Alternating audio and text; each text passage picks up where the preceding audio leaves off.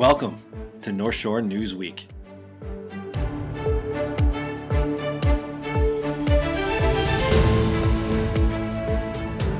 Hello, and welcome to another edition of North Shore News Week. I am Joe Coughlin, and alongside me are my two dogs, Pippa and Rue, because this is the first episode we're doing solo here. So hope you stick with me as we go through the show, which is just another way for you guys to take in the news of the week in your community. We're going to run through the top headlines of the week at therecordnorthshore.org, your friendly neighborhood nonprofit news site. Remember that we are nonprofit, so all support, whether donations or subscriptions, are welcome at any time. So please check it out for all the stories you're about to hear, and more. We start with our lead story. We're going to start in Wilmette. A bus was stolen from the church parking lot, and it was not just any bus. The Winnetka Covenant Church used this bus to transport seniors to the facility. It just got the bus in July, so less than a month later it was stolen from its parking lot. It had hopes of using the bus to transport students, I shouldn't say students, but church youth to and from retreats and maybe other things that they go to. But every week so far it was picking up senior citizens from Covenant Living in Northbrook and bringing them to the church for services.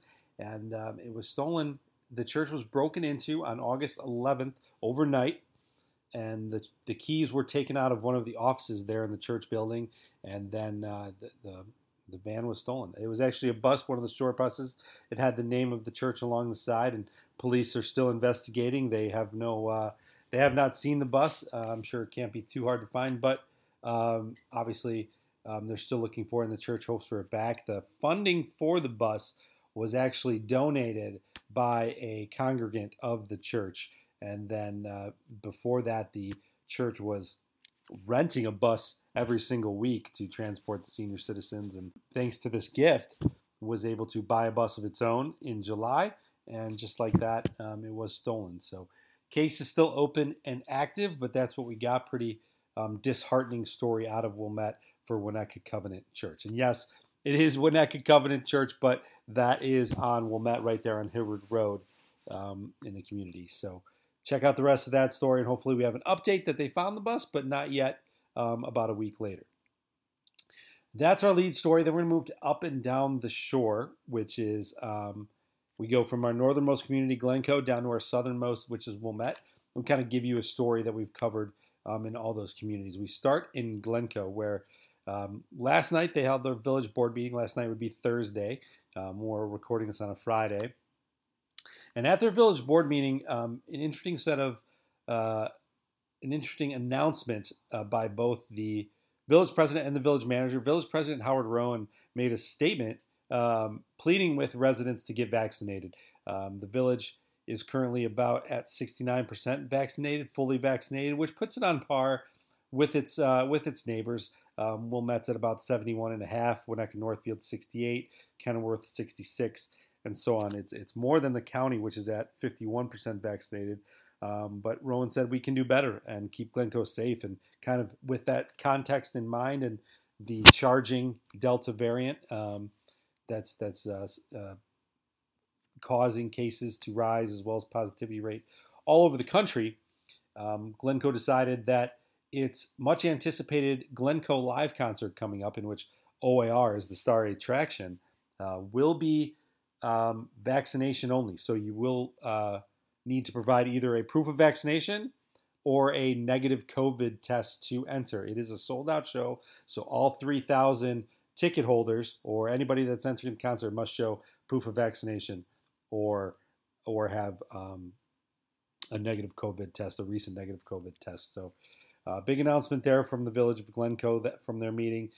Similar circumstances from Lollapalooza, and Phil Corrali, the village manager, said if they can do it at Lollapalooza, which hosted 400,000 people, it was actually short of that, but around there, we have no doubt that they can do it here in Glencoe with 3,000. So still a big task for a local government and local organizers, but the concert, Glencoe Live, is a fundraiser as well for the local PTO there in Glencoe.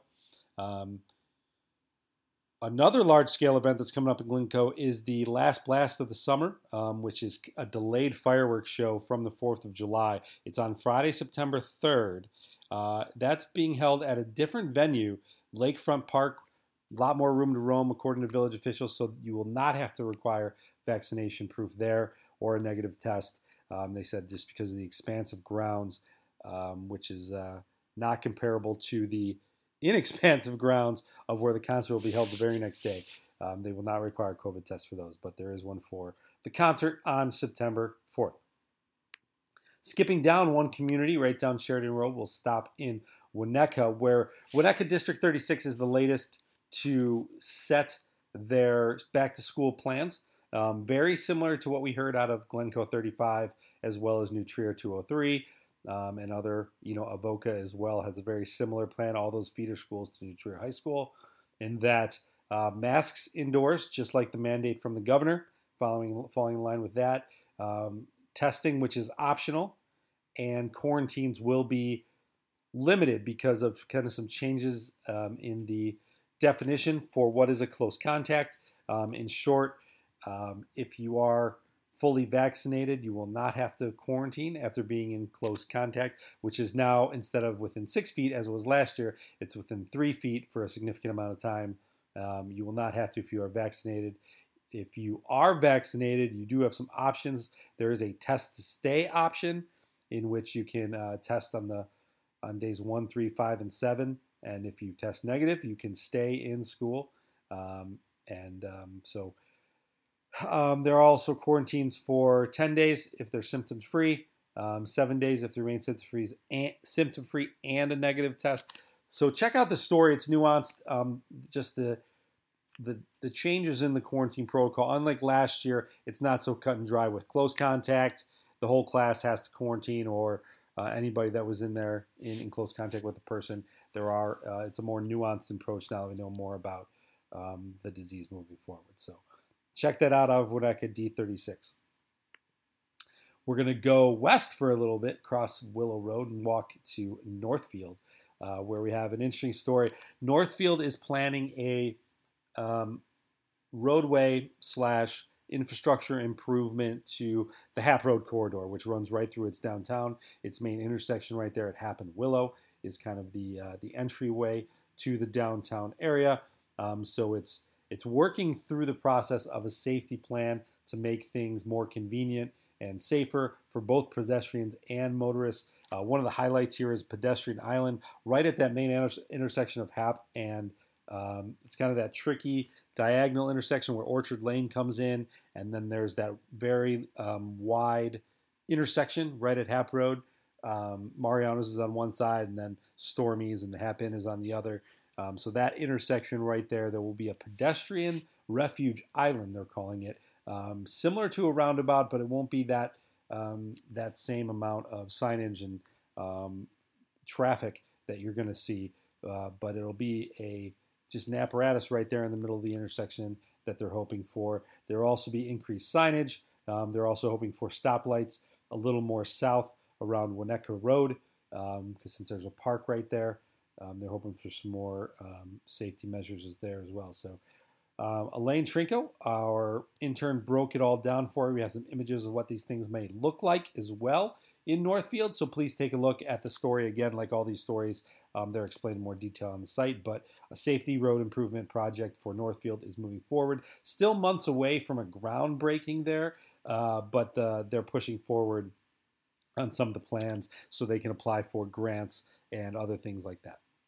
So that is Northfield. We're going to go back across Willow Road and back toward the lake shore. So we hit Kenilworth, where the trustees okayed a fitness center coffee shop, but with some limitations. So this was a multi-use proposal that came across in December of 2020, in which the applicant wants to move their fitness studio, which is called Practice Aura USA, from Wilmette to Kenilworth, and then kind of expand with also a coffee shop style cafe, as well as an art gallery right there. So a multi-use facility on the first floor, and then the second floor, we're talking some residential units, just a couple of those on the second floor.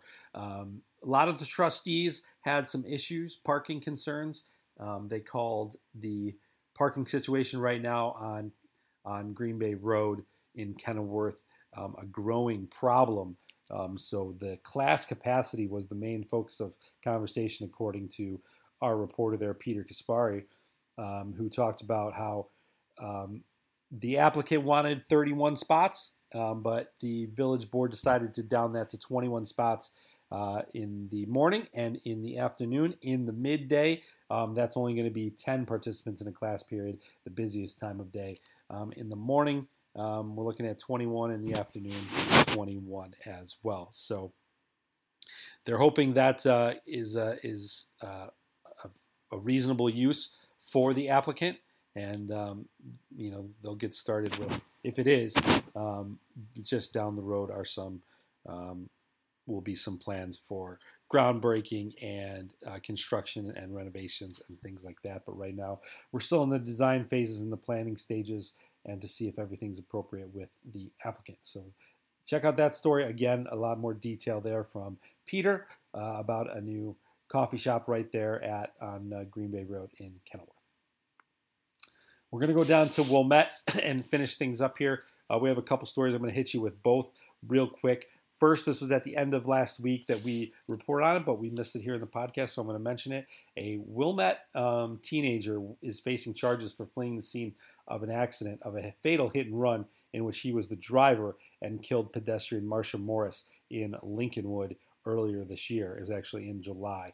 A lot more details came out about this, but Graham Weisbluth is an 18-year-old from Wilmette who allegedly was driving a Santa Fe that struck and killed Miss Morris, a 63-year-old woman from Chicago who was walking along Toohey Avenue when she was struck right by the Lincolnwood Town Center. Weisbluth fled the scene, according to the documentation, went home, told his father.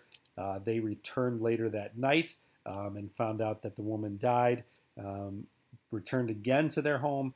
Nobody called the police or the authorities, and then Mr. Weisbluth, the 18-year-old, turned himself in 2 days later to police.